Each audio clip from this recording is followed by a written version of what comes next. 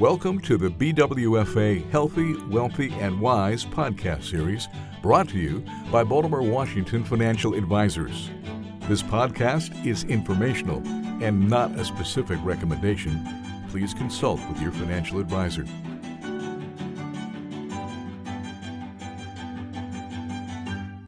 Welcome to a podcast edition of Tax Talk. And my name is Larry Post. I'm a senior tax and planning advisor here at BWFA.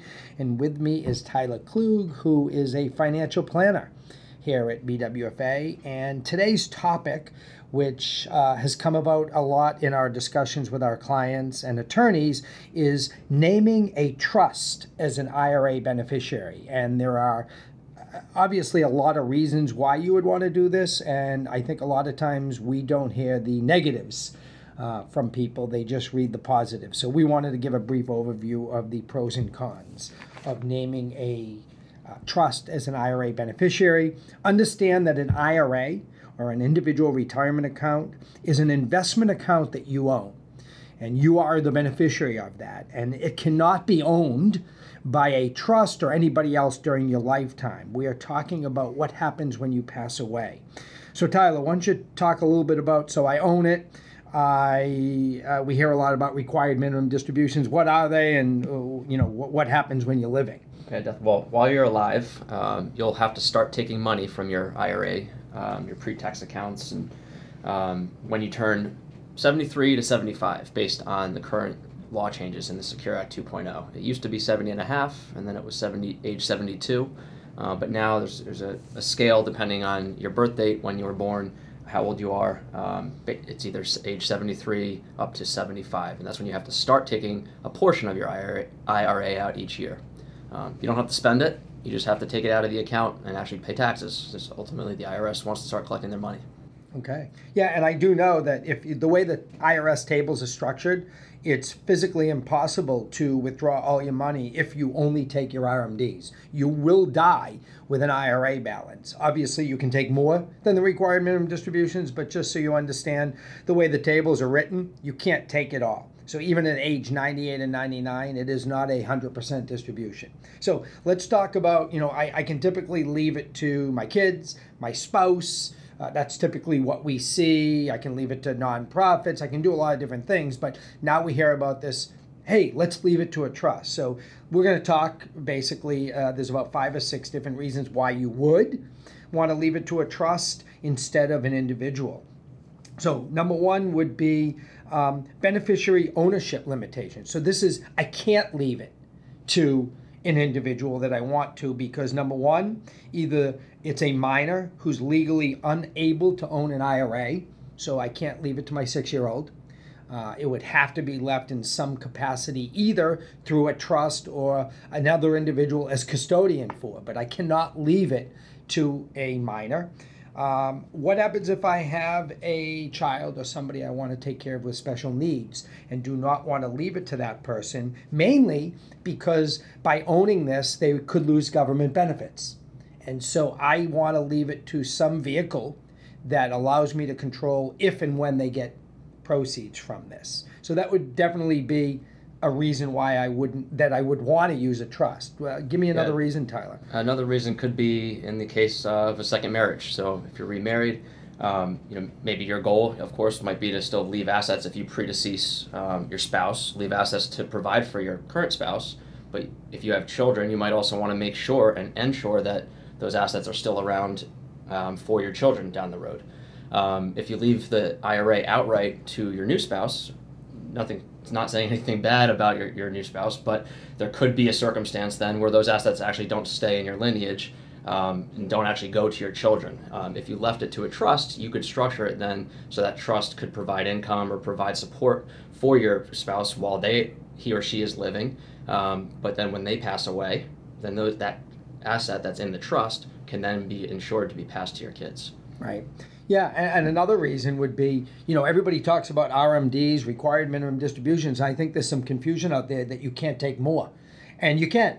So an IRA beneficiary, whether it's yourself, whether it's an inherited IRA, can take as much as they want as long as they take the minimum required. And we know there's a 10-year rule now, basically, but somebody can take more. And so if you want to control that beneficiary's distributions and you don't want them to take more, by leaving it to a trust, the trust itself may have to take it all out of the IRA within this 10-year we'll talk about in a second. But the fact is that the amount that gets distributed out to the beneficiary is controlled by the trust and not by the IRA distribution rules. The money may end up in the trust, but the trust document can control. So I can keep a beneficiary from cleaning it out over a period of time. So what about something else? Yeah, and similar to my last point, but if you're worried about keeping it in the lineage or having control, ultimately that trust provides you with more control potentially, because then you can also name successive beneficiaries in that trust. So you're thinking very long term, but you think about the initial beneficiary when you pass away, who's that first beneficiary, but if then they pass away, who's the next beneficiary, and so on and so forth. You could create a trust that's going to last generations. So again, that's another reason versus just outright beneficiaries with the IRA without a trust. Right.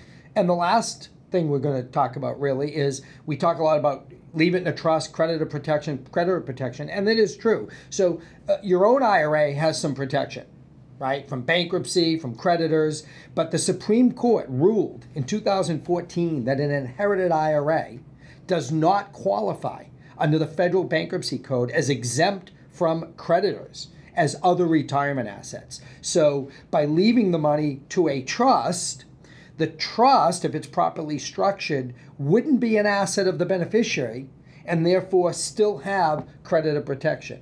So those are the big reasons why you would want to use a trust as beneficiary. We're going to talk real briefly about this distribution and rules, and then we'll tell you why we think you need to take a deep breath before you go through with this. So a little bit about the payout rules. Yeah, well, so just like we were describing how when you're living, you have RMDs or required minimum distributions starting between age 73 to 75 when you pass away, and those assets are now in an inherited IRA for the beneficiaries. There are some rules that would also determine how that gets paid out. It is dependent on how you name the beneficiaries, so there's some caveats there, but generally the new Secure Act that was passed says that within a 10-year period, the assets need to come out of that IRA. There may be then RMDs throughout that 10-year period, but by the end of that 10th year, the whole account needs to be distributed. But again, depending on the beneficiaries and the situation, there could be either a 10-year rule, maybe a 5-year rule, or sometimes there is limitation to this, but there could be a potential stretch where you could stretch that out a little bit further. That's if there's eligible designated beneficiaries, but we could probably do another whole podcast on just Yeah, we can. And so the last point we want to make, we went through all the reasons why. Understand this, that if a trust is named as an IRA beneficiary, the payout rules that Tyler just talked about will either be the stretch over that person's lifetime if they were a beneficiary of the trust, the 10-year rule or the 5-year rule. Don't want to get into the specifics there because the money's going into the trust. It's going to eventually get paid out over this period of time. And depending on whether your trust is set up as a conduit where the money flows in and out, or an accumulation trust where you're keeping the money in the trust and it doesn't get paid out, the income tax ramifications can be significant. And I want to just stress that individuals or married individuals, single individuals, pay income tax rates at the same rates as trust, but a trust, just to be clear, a married couple doesn't hit the top tax bracket until their taxable income is well over $500,000. So think of that in terms of a trust, which hits the highest tax rate, the same 37% rate. We're talking $15,000, boom, highest rate. So understand there is a very large differential in the amount of income tax you are going to pay to the Internal Revenue Service by keeping the money in a trust versus paying it out directly. And you can work with your advisor, CPA, financial advisor, when the time comes to make sure what is the best way, do we pay it out, not pay it out. So it's important to note, do not confuse the RMD payout rules to the trust with the payout rules of the trust. The trust may say we can pay out annually all the income, and then the tax may not be a problem. But understand when you leave an IRA to a trust as beneficiary, there are income tax consequences, and you have to determine whether it's worth paying a higher tax to control all the reasons why we said you want to use the trust as beneficiary. Do you want to pay for that control? Because it could come at a cost. I think what we want you to walk away from here is that it isn't a one-size-fits-all. Please talk to your financial advisor or tax advisor. We'll be happy to have a conversation with you, but it isn't just leave it to a trust because it's better. So I hope this helps, and we look forward to speaking with you on another podcast. Thanks for listening. For questions, more information, or to schedule a conversation, please contact Baltimore Washington Financial Advisors. Past performance is no measure or guarantee of future returns. Investing in securities involves risk, including the risk of principal. The securities and services mentioned here may not be suitable for every investor. You should discuss these with your advisor prior to making a final determination based on your risk tolerance, your investment objectives, and your financial situation. Baltimore Washington Financial Advisors is a registered investment advisor.